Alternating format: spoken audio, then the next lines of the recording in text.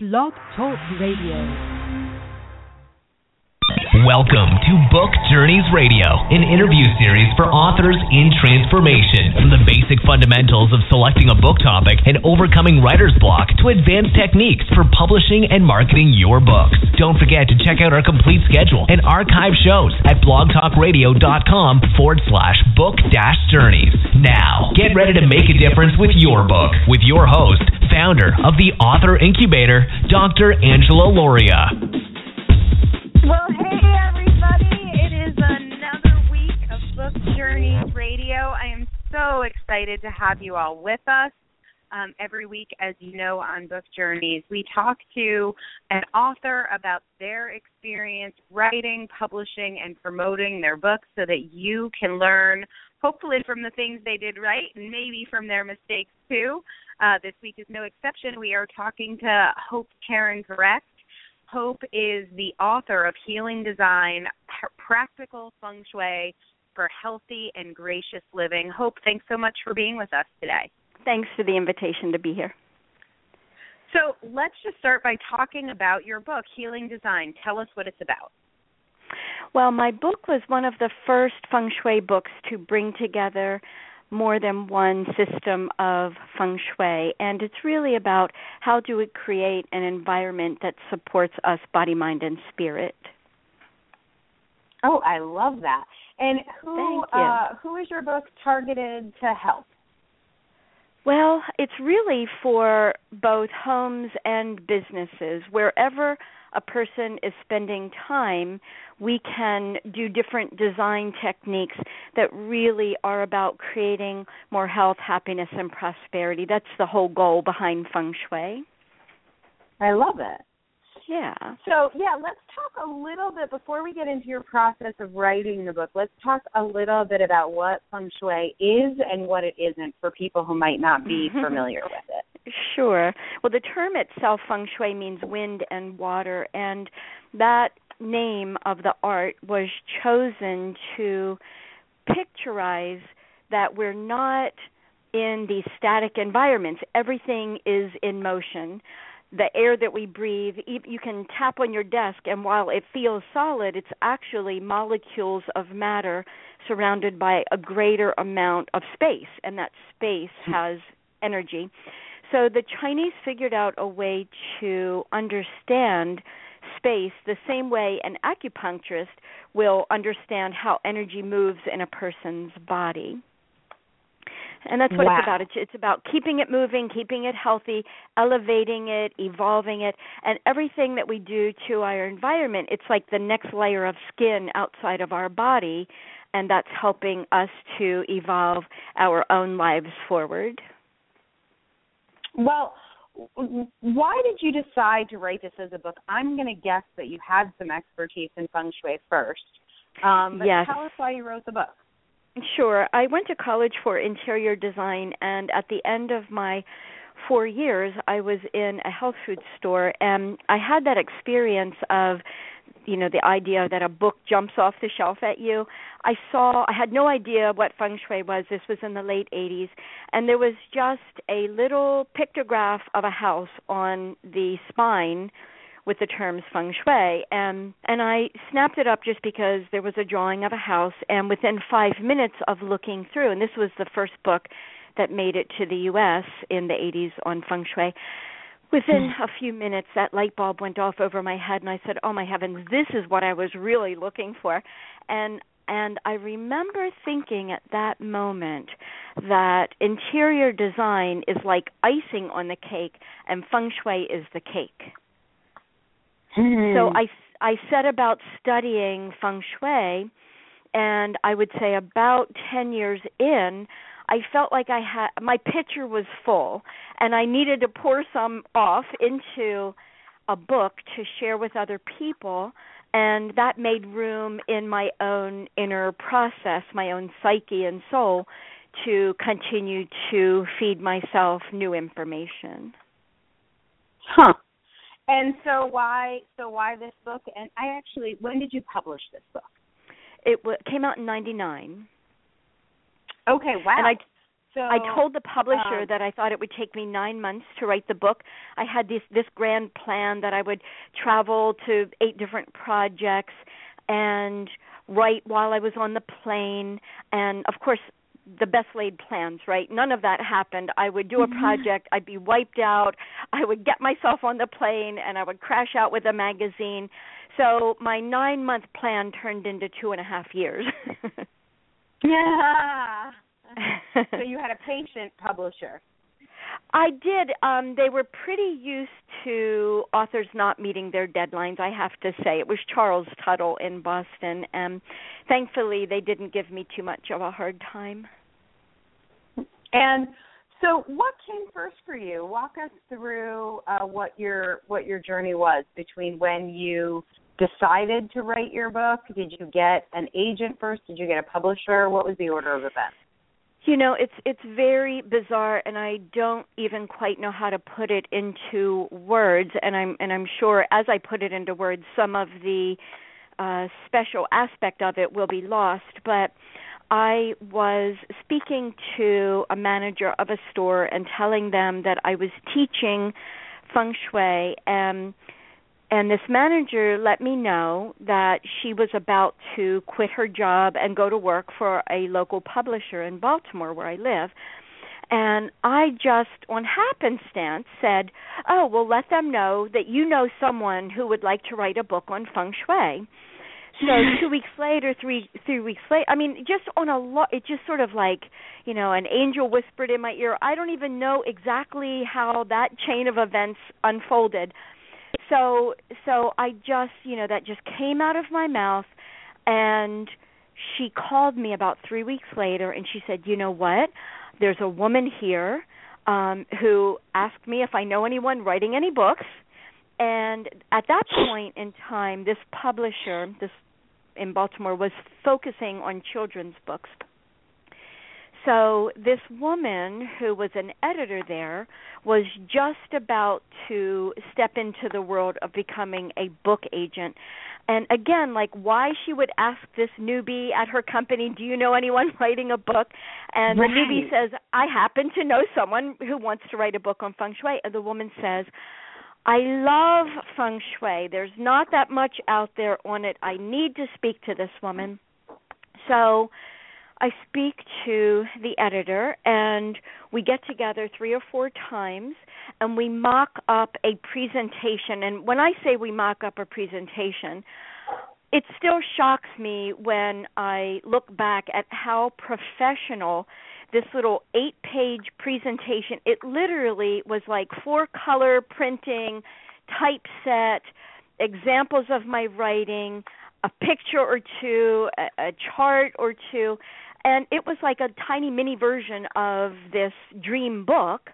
And I just, again, happened to know a few people who connected me in with a local print house that just wanted to help a girl out and gave me this ridiculously low price to mock up this sample. And so we make about 10 packages, and my editor, newly turning agent, takes it to the Chicago Book Fair and gets 2 companies instantly interested.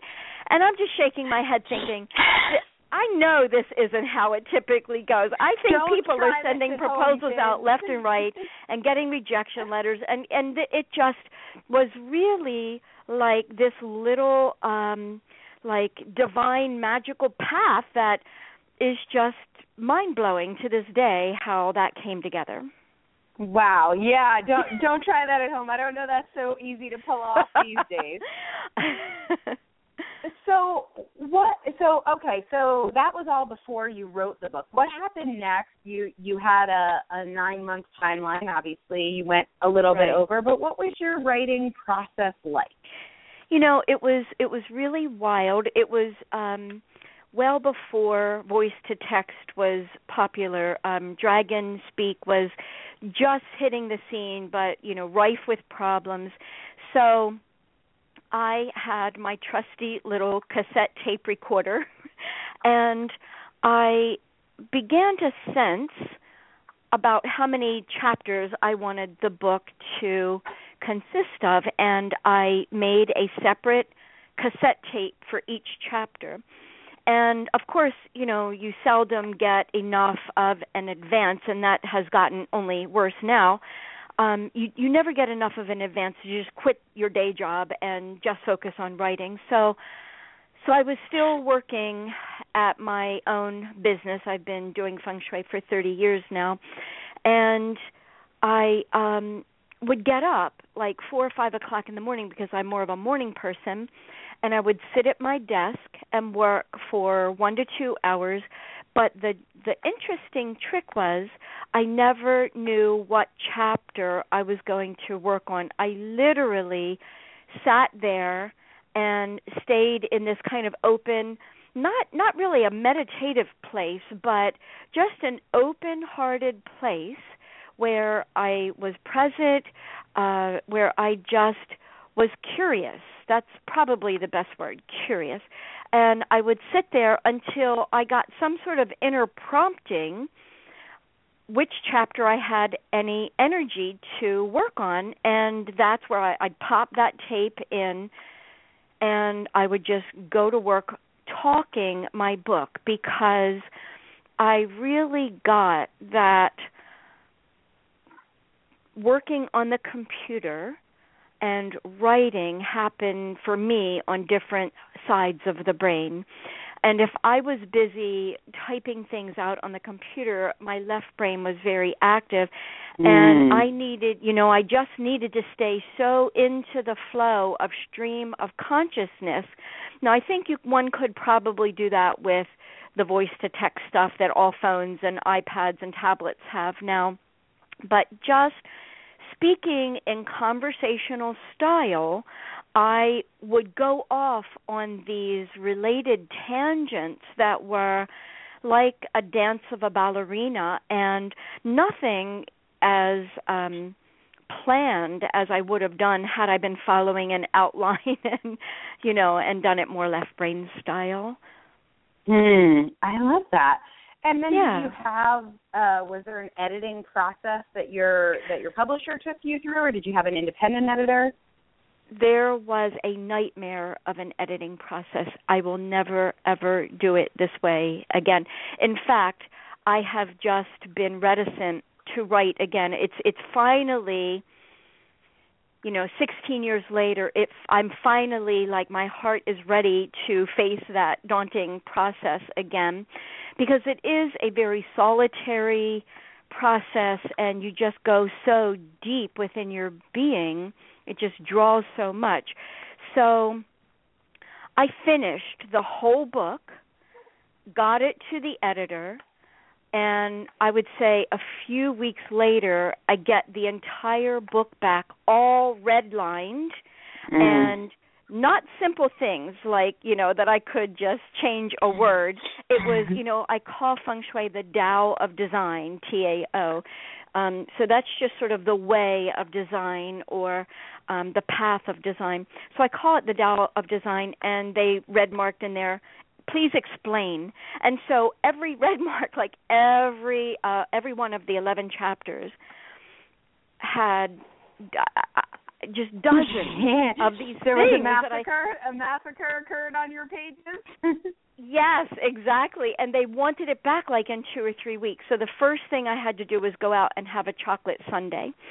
I just had to deal with it. That would just like escape from even thinking about this editing. And again, here I am working full time, and they want it back in a couple of weeks. So I kept track. Pardon me. It took me 120 hours to do the editing that they asked for. That was probably more time than it took to write it. Shoot. No. It took about 2,000 hours to write my book. Again, I will never do it that way again.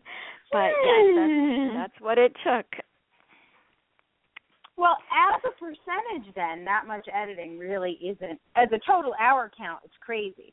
But as a percentage of your writing time, it's pretty, I always say 10 to 20%, so that's not bad. Right, and I will take my hat off to editors because I thought I created this really wonderful book, and after it was edited, it was such a gem. It was so much better and more clear and more elegant, and so I admire editors greatly. Yes. So let's get some advice from you then, because you sound like a perfect person to learn from. What advice do you give people about working with an editor, looking for an editor to work with? What if you wrote another book, how would you do the editing experience differently? Sure. Well, I went out with my husband to hear some music about a year ago, and just was introduced to the girlfriend of a friend of my husband's, and it turns out that she's an editor. She works primarily on more nonfiction books, which mine was as well, but she works more on like scientific journals. But I had such a good conversation with her. We were at the same table for maybe an hour, and I could just tell that this was a woman who thinks outside of the box, who has kind of an unusual take on her approach to life. And I thought, if I ever need another editor, I will probably contact this woman because I don't feel like I'm cut from a normal, cloth in society, in Western society. My thinking is much more Eastern. So I think a person should really be able to track with you. I think that an editor needs to be open. They're not the final word. They certainly can bring a number of suggestions to the table, but it really needs to sit well within the writer's belly. Mm-hmm. And I think I was very fortunate with the editor that my publisher chose. She was open when I didn't. The lion's share of what she recommended I really liked, but there were a few things where I just put my foot down and I said, what you're suggesting is really taking the heart out of what I'm trying to say, and I must say it the way I'm saying it.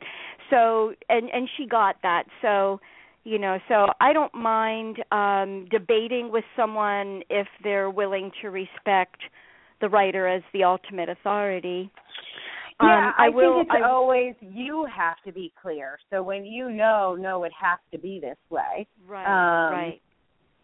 Right. Then it makes it easier to know where they hit the line.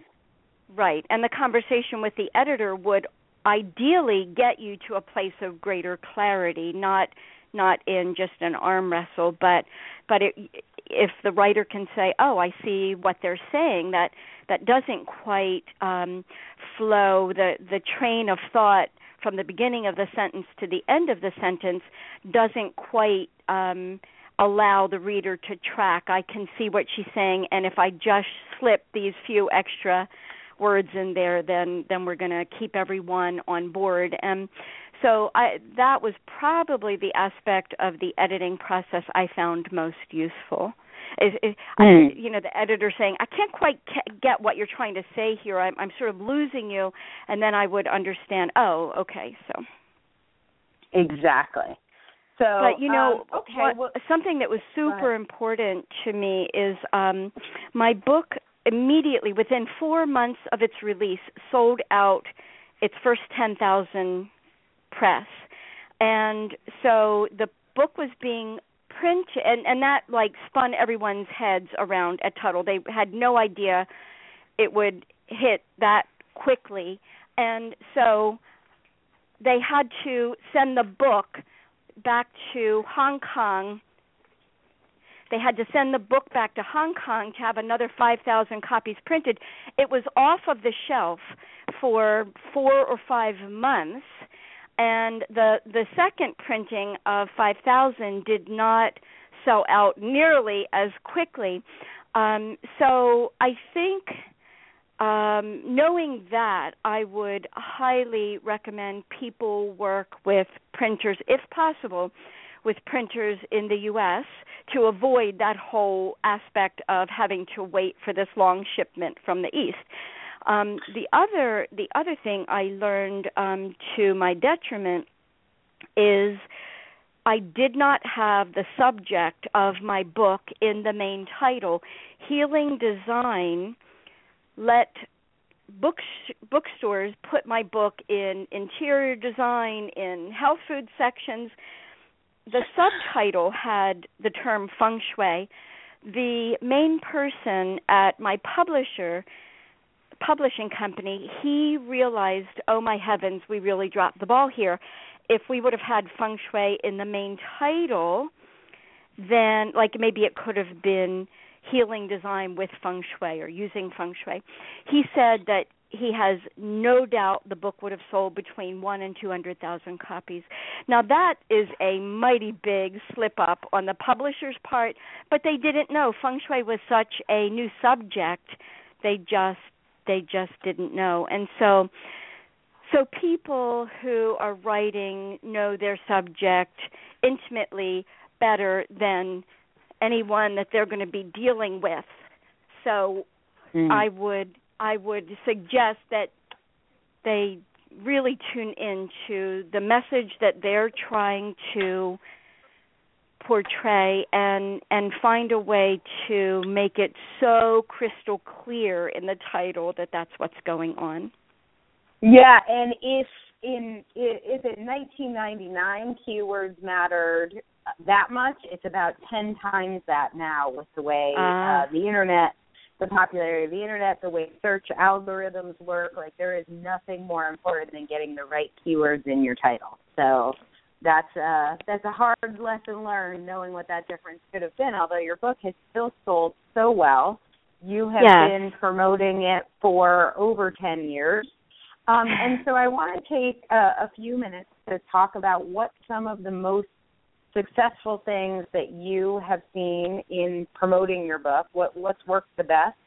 And maybe if you have any thoughts on how things have changed, how do you promote your book differently now than maybe 10 years ago? But give us some information on book promotion. Sure.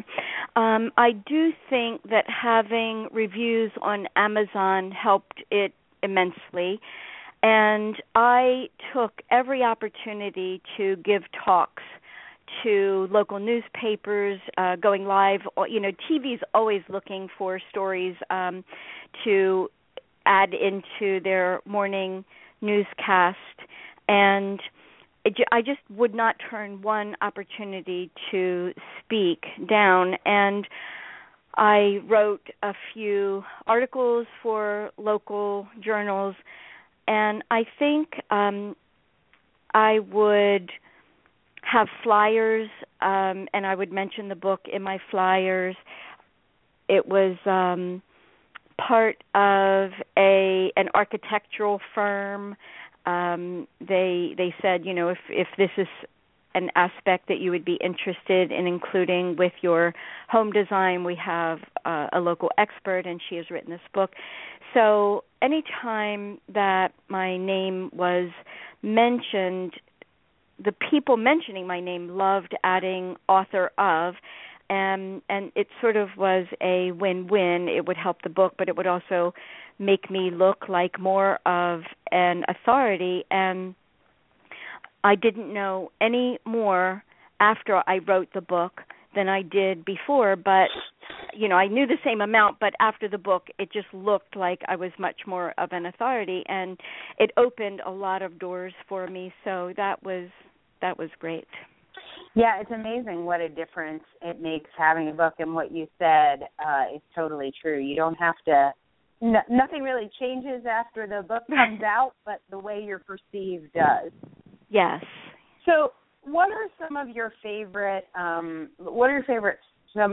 stories of things that have happened to you because you are an author, things that you that maybe wouldn't have happened if you didn't have a book? Well, I think that probably one of the best things is that people who hire me now as a consultant, it's almost like they feel proud that they are hiring someone who is an author, there is a certain level of expertise that a business or an individual, when I go into a consultation, I will bring a copy of my book and sign it and leave it with the client. So I have gone back and people will have my book on a coffee table and just tell me, yes, my friends came over and they saw your book. And I said, oh, she came and worked on my home. So there's another client, a commercial client, he asked me for 25 copies of my book because he wanted to give it to a number of his associates. And again, there was just a certain that author's pride was kind of continuing to go out through my clients, and that was really surprising for me. It was palpable and very sweet. And I've had, after writing a book, I've had people interested to know what I'm reading. Again, like that carries more weight. All of a sudden, oh, she's an author. What is she reading? We want to know what she's reading. Yeah. So, what is your advice to people? I know authors get asked all the time. Like people say, "I want to write a book. I've always wanted to write a book." Oh, you're so lucky you have a book. So, what is the advice that you get asked most about being an author, and what do you tell people? Well, I actually thought co-writing a book with a friend was going to help us actually stay more committed to the writing process, but I have found that it really has not. We both are busy working women, and it's even harder to find time in our joint schedules to get together and work on the book that we're working on. In fact, we've put about 3 years into this book, getting together about once a month, and we're maybe halfway through, and I feel if we could just go away for a couple of weekends, we could finish the lion's share of it. But it really is a solitary journey, even if you're writing with another person, and most people are not. And I think my best advice, people know what the peak of their workday is. Are they more alive in the evening, more alive in the morning, and then you just need to not give yourself too many days off, even if it means sitting down for 15 minutes to focus on the next idea, the next page. And it was really surprising to me when I got all 11 chapters finished. I could tell I was about 3 weeks away from being finished with the book, and I felt like I just had nothing left. I had put my heart and soul out for 2.5 years, and I had nothing left. And a friend called me. She had a question about something completely unrelated, and she knew I was working on the book. So she asked me where I was in my process, and I said, Jeannie, I feel like I just need to give up. I don't care if this book never comes out. I just can't do it. I'm wasted. And she said, I'm coming over after work. And this friend came over 2 or 3 nights a week for 3 weeks, and she didn't want to hear anything out of my mouth. She just sat at the computer and she said, I love it. Just talk to me about your book. We're not talking about anything but your book. There is something so powerful about having an accountability partner to help you on your book journey. I love that lesson. Well, in addition to we're right at the end of the hour. So Hope Karan Gerecht is the author of Healing Design, Practical Feng Shui for Healthy and Gracious Living. You can find out more about her at www.fengshuiinteriordesign.com. Hope, thank you so much for being our guest today. You're so welcome. Thank you as well. And we'll be back next week on Book Journeys Radio, changing the world one book at a time. This has been another episode of Book Journeys Radio, where we're changing the world one book at a time. To find out more about how you can get your book written, published, and promoted, visit www.theauthorincubator.com.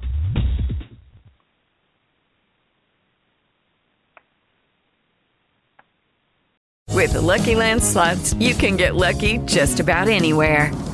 This is your captain speaking. We've got clear runway and the weather's fine, but we're just going to circle up here a while and get lucky. No, nothing like that. It's just these cash prizes add up quick. So I suggest you sit back, keep your tray table upright, and start getting lucky.